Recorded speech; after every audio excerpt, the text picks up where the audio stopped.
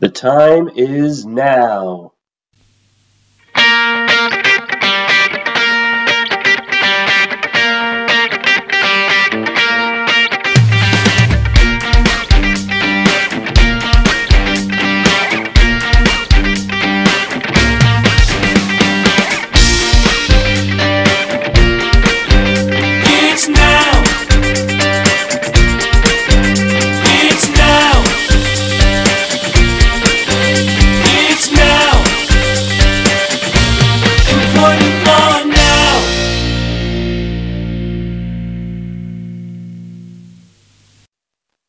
Volume 5, Episode 97. This is Employment Law Now. I am Mike Schmidt, your host and the Vice Chair of Labor and Employment here at Cozen O'Connor. Workplace violence and workplace threats. Workplace safety and safety plans. What is your organization doing about this stuff? It seems as if the issue, whether it's involving active shooters, domestic violence spilling into the workplace, whether it involves office coworkers or customers or clients, we have certainly been seeing and reading much more about these issues than I think we ever have. Like other employment issues we talk about on the podcast, though, before you implement lawful and effective policies and protocols for your work environment, it is critical to start the process by planning and giving critical thought to what those policies should be. Today, I am joined by a very special guest to talk about the things that your organization might start planning and might start thinking about. Dan Pascal is the Executive Vice President of Margolis Healey, a professional service firm, which also happens to be an affiliate of Cozen O'Connor, that specializes in safety, security, emergency preparedness, and regulatory compliance. Dan, thanks so much for joining the podcast today. Thank you, Mike. Appreciate the time to be here. Absolutely. This is such a hot topic now, such an important topic. I know everyone's focused on COVID-19 and all of the changing developments every day, let alone every minute. But this issue of workplace violence and threat assessment and all of that is real important. So I appreciate you taking a few minutes to talk to us. Why don't we start with a little bit of background? I know, and I've said that Margolis Healey is an affiliate for the last few years of Cozen O'Connor. Why don't you give us a little bit of a sense of the nature of Margolis Healey's business and your particular practice? You bet. So we're a professional security consulting firm, and we really specialize in a number of practice areas such as physical security, emergency management, business continuity, active threat training, and then looking at public safety or security or even police staffing and regulatory compliance for all kinds of communities, campuses, and workplaces. Our goal is pretty simple, Mike. We try to provide innovative, progressive thought leadership and world-class consulting services to our clients by conducting objective assessments and giving reasonable, customized, cost-effective solutions to emerging challenges in workplace safety and security. And in addition to my administrative duties as the Executive Vice President here, I continue to oversee our physical security and emergency management practice areas. Those are the things that are most deeply in my background as a practitioner for the previous 20 years before joining the firm. When you just gave a list of the things that Margolis Healey does, and I recognize it was sort of a general list, you mentioned business continuity. And a lot of people have heard that term, but I think there are also a lot of people who don't exactly know what that is. Is that succession planning? Is that something else? What do you mean when you say business continuity?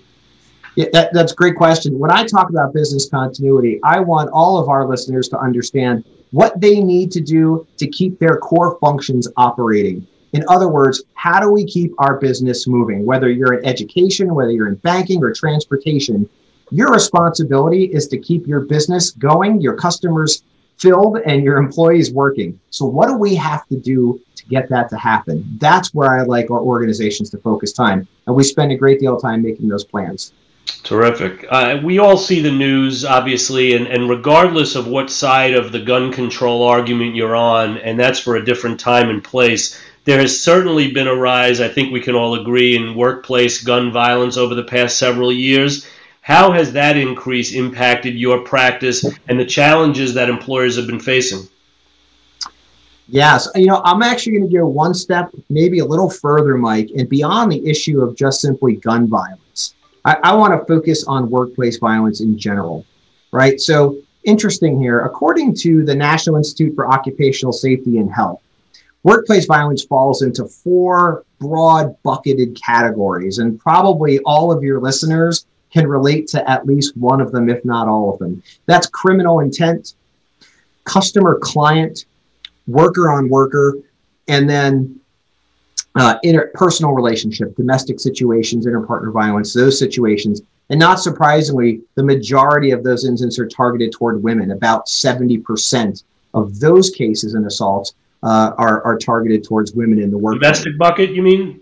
In the domestic bucket, that's correct. Mm-hmm. So when that spills into the workplace, more than 70% of the time, that's affecting our female employees. So something that's really important for us to take note of.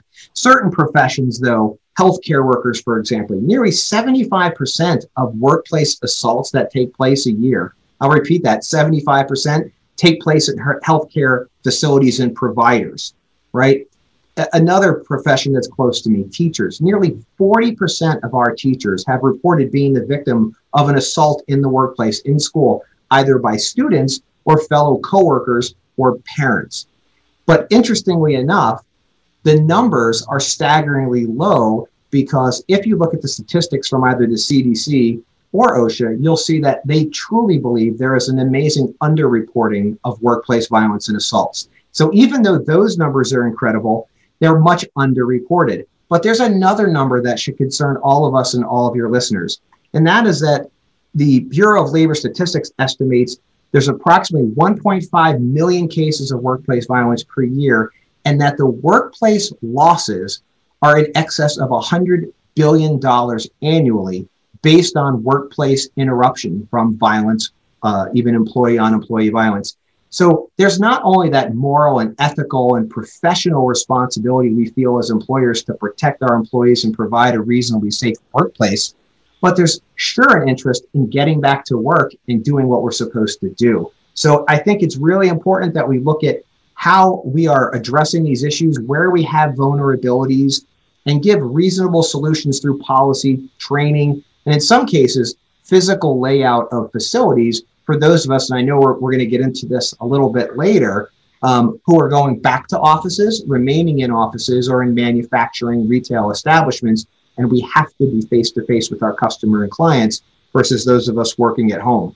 So it's really forced us, Mike, to answer your question about impact in our business, really to be much more intentional about addressing those threats from the insider threats and kind of seeing around corners to help those clients understand where they need to be making improvements. And I do want to ask you some questions, of course, about workplace safety plans and some of the things that organizations should be thinking about, particularly with the physical workplace. Before I get there, I guess as inevitable as it was, I want to bring COVID-19 into this and the impact of the COVID-19 pandemic, where we have seen a lot more remote work, and we've seen perhaps hybrid work, and who knows how long any of that is going to continue. But in that context of hybrid and remote work, a lot has been discussed about cybersecurity when people are talking about security-related issues for companies.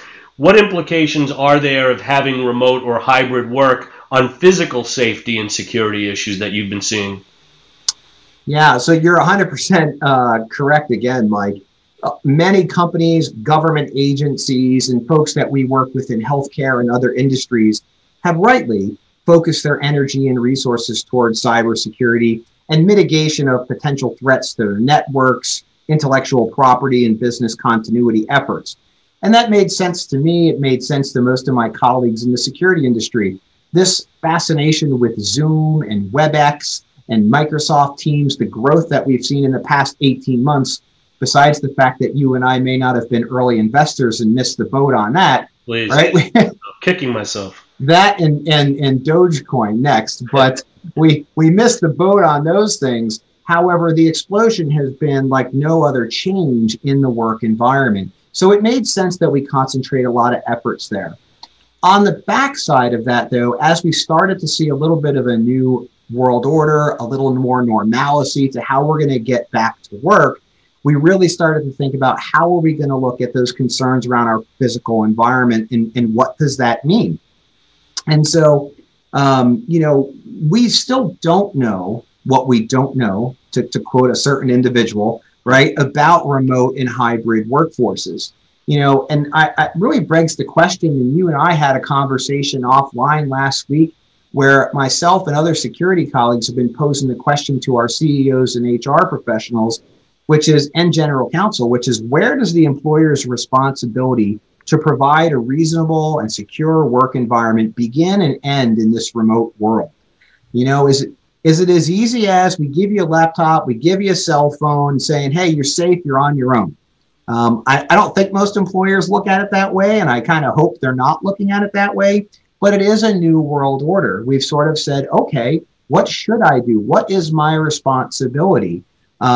You think about it, we rarely know the details of our employees' lives. And in many cases, we're actually encouraged not to ask, right? And it's less obvious. I mean, it's less obvious. It's not that they're sitting in your office space, but they're doing your work in their living room or in their bedroom.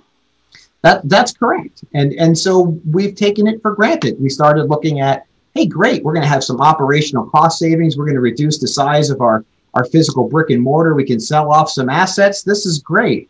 Only what we didn't do was say, well, what are those employees' living situations? What are their domestic issues, right? By creating a remote work environment, might we be taking away that employee's safe space for the day? Might it be that they're exposed to an unhealthy or environmentally unfriendly workspace at their home, where they don't typically spend 8 to 9 hours during the day? They spend that at your office, 2 hours. And if you're in New York City, of course, add in a couple of hours each way to get to and from your apartment, right? So you spend a lot of time away from that home, but now we're asking you to be there and exposed to a lot of different conditions that we just don't know about. So the idea of protecting our employees and being around to comfort, reduce the opportunity for harassing behaviors, one of which I think is a big deal is when you think about coworkers. So for example, break room conversations right now, they might be done in a way where someone says, well, I feel pretty safe, right? Because I'm here in the break room. There's a lot of people around. So employees don't say anything. But when you get into that one-on-one environment using any one of these platforms, it now provides, short of an employee recording the session, which may violate company policy or state statute, it now gets into an environment where it's one-on-one. There aren't other people around, and the opportunity for harassment begins, and certainly other conditions that we don't necessarily want to talk about today. And so there's some other things that, from a security perspective, I think we should focus on as well. And I'll give you an example of that. If you're a company developing protocols or at least recommended practices for your employees, right, to follow. And that's saying if you're having a video chat with a colleague or perhaps a vendor, and you decide you're going to locate yourself in the basement or in the living room, as you point out, and your camera is pointing at that expensive, name that thing in your house. If I tilted mine, and I'm on Zoom for those of you on the podcast who can't see with Mike, if I tilted my camera a quarter of an inch, you'd see my hover helmet of the Miami Dolphins, which is a prized possession of mine there. I'm giving you all a little hint. Well, we do that in our home all the time because we're now in this place. And of course, at the end of the call, I'm going to tell Mike where I'm going on vacation next week and taking my family. And in about 2 minutes, he or anyone else listening in can find my home address. It's not difficult to do, right? So now he knows my home address. He knows the valuable possession I have because he's watched it on video, and he knows exactly when me and my family will be away. That creates in and of itself a security vulnerability. Much different than the office, because most of us weren't worried about some sort of criminal or thief breaking into the office, getting past security and stealing our desk chair. Or if you did, you viewed it as the company's problem because it's their office as opposed to, entering into your own personal home space. That's right. But now it's your home. It's your family, right? So these are different times, not necessarily scary per se, but they're different. And we need to be as creative in regards to security and making sure our employees are physically safe as we are about driving the bottom line. And I'd suggest to you that any CEO, any general counsel, or certainly any HR representative would say, those are not mutually exclusive things. right? We certainly drive our bottom line and drive our core business by having and providing safe and reasonable and healthy work environments for our employees. That's great. So let's get into a little bit of specifics here when we're talking about planning and what companies should be thinking about. From a general perspective, and then we can get more into the weeds, I guess, what should employers and businesses consider doing now when it comes to developing the types of workplace safety plans that you were referencing before? Yeah, so while there's a lot of things, and I tried to think about how we would really want to concentrate our efforts. First, you have to determine what you are and what you will be. And by that, it ties into your last question. Are we a remote company? Are we a hybrid company? Are we a facilities-based company? I know what we were maybe pre-COVID. I know what we've been through this pandemic. And as we come out of it into the new world order, what will we be? So then when you do that, each one of those categories, you have to identify the most appropriate plan. So if you're hybrid and you're going to have folks at one location or perhaps 30 manufacturing locations with a distributed employee base throughout the country or perhaps internationally, as I mentioned to you offline, my wife's company is an international company. They have folks working at home in different countries, and they have about 20 plants here in the United States with employees physically working in the plants. You must address each one of those situations uniquely to understand those challenges. And because we've become a little bit low right now, feeling like we're feeling good, the pandemic is slowing down, the numbers are decreasing rapidly. We're seeing a pickup in the economy, pickup in business overall, decrease in unemployment. We're starting to feel good. We don't want to get lulled into that false sense of security. So we have to analyze what each one of those situations will be. In some cases, what we really find is that the facilities themselves have to make layout changes, or they have made layout changes either for budget purposes or just to accommodate the amount of staff that are there now. Perhaps you reduce the number of facility-based employees by 30, 40, 50% even. So you have to consider, what's the impact to my facility's security? Can my employees still communicate effectively in an emergency? Are the security measures, such as the facility access, visitor management, are they still effective in this environment, or do they need to change? Questions about emergencies, who's in charge during an emergency? Many companies used to default to the highest person on the organizational chart for that. Well, in many cases, those folks may not be working in the office anymore, right? We now have an R&D squad who's here, but the executives aren't here. So who have we put in charge of emergency response? The responsibility to communicate outward that something is happening. And if we had trained people before, are they still the people that are in our office? So we really have to focus there. And I would say there's absolutely differences in our industries that are obviously apparent to us all. If you're a service industry with a large number of outward-facing employees, whether it be retail, banking, food service, or you're an Uber driver, you're going to be much different than your accounting office is going to be. And no offense to any accountants who are on here, by the way, you have exciting offices too, right? But those are going to be much different the way I deal with them. So I think right now we continue to be looking at how we have the number of people, how difficult it is to prepare for those people, what they have to deal with. So essentially, Mike, as the business is changing, perhaps it's for the better, of course, but don't forget to include the critical concerns for employees. Just don't let it get out of sight, out of mind mentality. My folks are at home. I'm not seeing them come through the door every day. I don't have to worry about fire drills. I don't have to worry about an active shooter plan anymore. Everything is fine. That is absolutely the wrong position to take right now, but it's easy to do with a number of competing priorities. Yeah, and there's no question. I mean, one of the big takeaways from what you just said, I think, is that there's not really a one-size-fits-all, here's a safety plan template that everybody can just download and let's use it. It really might differ by industry, as you pointed out, and also even in the same industry, one company has different interests and a different way of doing its business that might impact the kind of safety plan you're going to have. You touched on some of the issues to be addressed in a workplace safety plan. What specifically are other issues that you might look to put into an organization safety plan, and how do you and your organization go about actually creating the safety plan itself with the organization? So there's a lot to unpack that in that question. I know. A lot, right? I could have broken it up. I know. No, I'm going to try to give it in a way that folks can at least hear what we're talking about and get those general concepts. So the first and foremost is you have to have an organizational policy that defines unacceptable behavior and workplace violence and what it is. Sadly, in much of the work that we do, we still see organizations who have addressed this generically with one or two sentences in a long human resources or onboarding process, right? These policies need to be distinct, and they need to be well spelled out, and they need to be signed off on by your employees. And not only that, you have to provide that annual update for them at a minimum. I mean, for me, I'm biased as a security consultant. You could do it every day. That might be overkill, but at least annually, right? So you have to do that. The second is you also have to provide a reasonable level of training on the policy and give guidance to your employees, because hope is not a strategy and luck is not a plan. You can't simply say we put something on paper and therefore my employees are aware of it and they're all following it.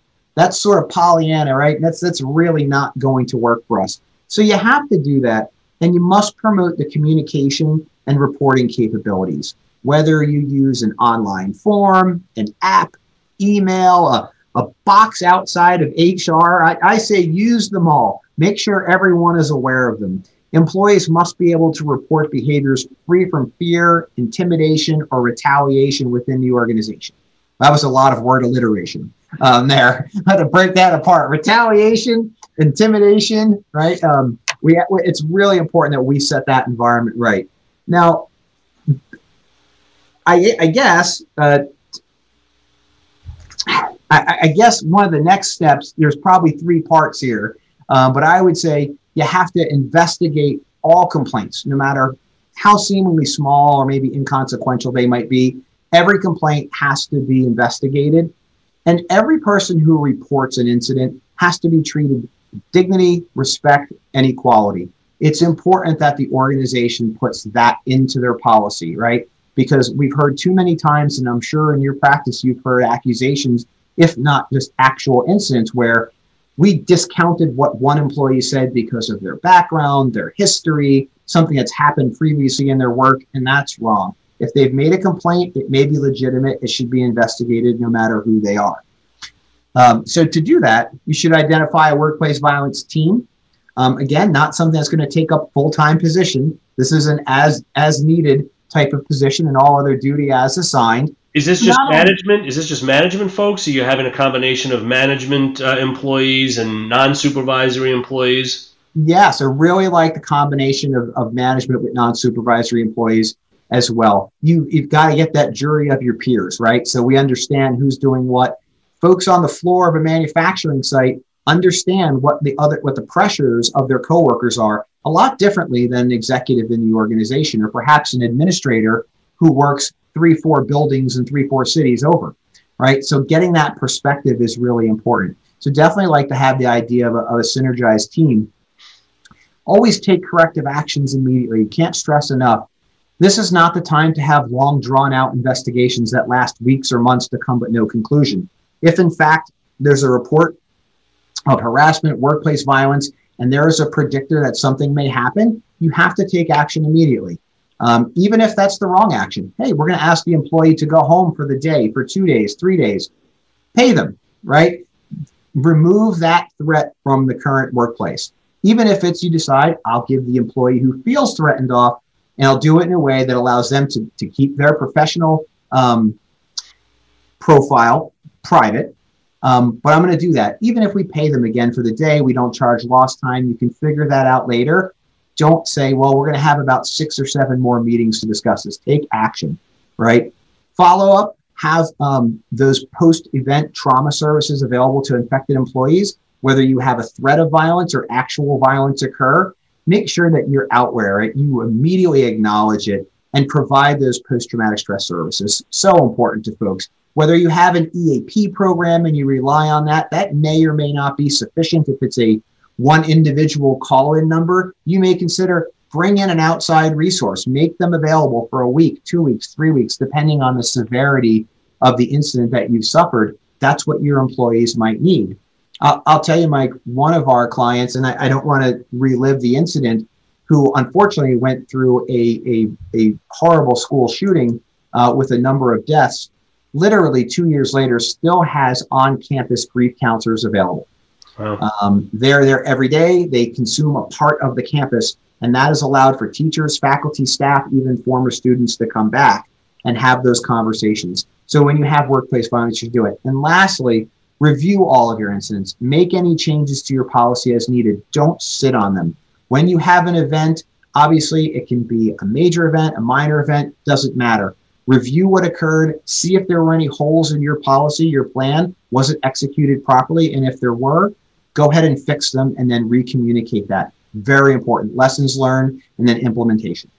And so if an organization comes to Margulis Healy and says, look, I'm thinking about creating a safety plan. I want to do a threat assessment. I want to get an outsider's view as to how well prepared we are from a physical standpoint, in addition to our policies. And I know, again, as we've talked about, everything is different. There's no generic answer to that. But what are some of the things that you're doing as a first step to address the organization's request for a threat assessment, a safety plan? What are some of the things that you're doing with that organization right at the front? Yeah, we have a very standardized approach to a very complex rubric of safety and security. But it really deals with what we call concentric circles of protection. So that's bringing together the organization's policies, the physical security measures, and the facilities themselves, if they have them, their response capability, whether that's internal, they have building captains in a high-rise, they have a first responder team, their own security, or perhaps mutual aid through law enforcement. And then again, how they're using technology. So technology is so important, whether it's physical security measures, cameras, locks, keys, alarm systems, or whether it's using information security and AI, right? How are we utilizing these things? Biometric screening. Again, very specific depending on the industry that we are helping, but we want to look at all of that. And then we speak to our stakeholders, understand who you are, what's the DNA of your organization and who you aspire to be, so that we can understand, here's what you're doing, here's where you want to be, and is there some gap? In fact, sometimes it's a gap, Mike, sometimes it's a chasm. So we've got to deal with that in different ways. And then we can sit down and really construct what your program should look like, what the people should be involved, the training that's necessary for it, and how to implement it successfully. And so from a first part standpoint, will you actually go into the organization's site and do an assessment that way, whether covertly or not? We sure do. And those are things that we work on with our clients. We generally come in a way that's not covert, but we have certain clients in certain industries that need us to do what we might call as penetration testing, which is us not addressing who we are and seeing if we can either socially engineer our way into a building or a facility, or in some cases, to be honest, Mike, we can just walk through an open door or piggyback in with the next employee. There's no better way of assessing the safety or the lack thereof than you being able to, I guess, breach whatever security may be in place. It is unfortunate that we still have that parameter. And in a way, I'm encouraged because usually it's because people are good people. They see you coming. They certainly want to open the door for you. They don't want to let it slam in your face.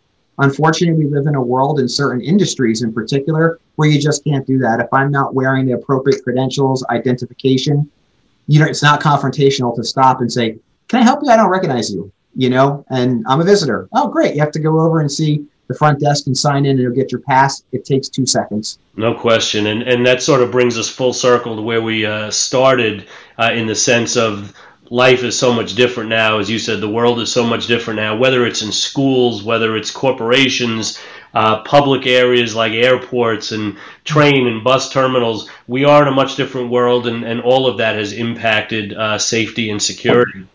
This has been, Dan, extremely fascinating. Again, I say it all the time, one of those issues that I can just sit and talk about for hours with you, but I think our listeners would drop off long before the end of that. Is there any other takeaway that you want to leave the listeners with in terms of threat assessments, workplace safety, workplace violence, and what you and Margulis Healy have been focusing on? Yeah, just a couple of quick notes. One is there's what we call the tragic trio, the three things where we find organizations, we kind of consider them the root of organizational failure, and that's communication, organization, and leadership.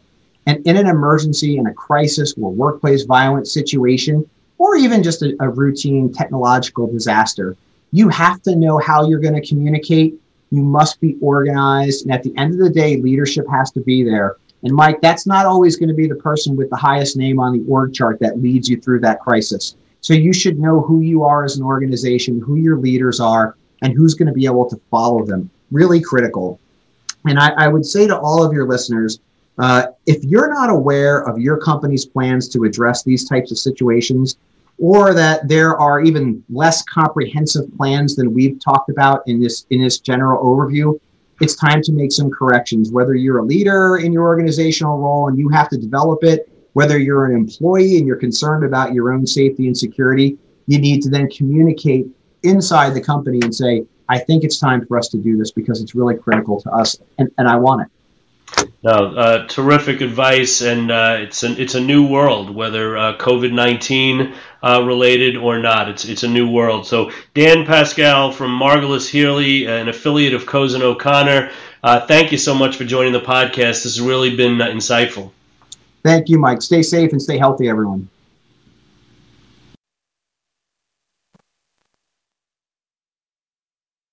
That was really insightful, and as I said, this is certainly an issue that we can spend so much more time on, and we certainly will as we bring Dan back on to a future episode. Until the next time, thank you so much as always for listening to the podcast, and I hope all of your labor is productive.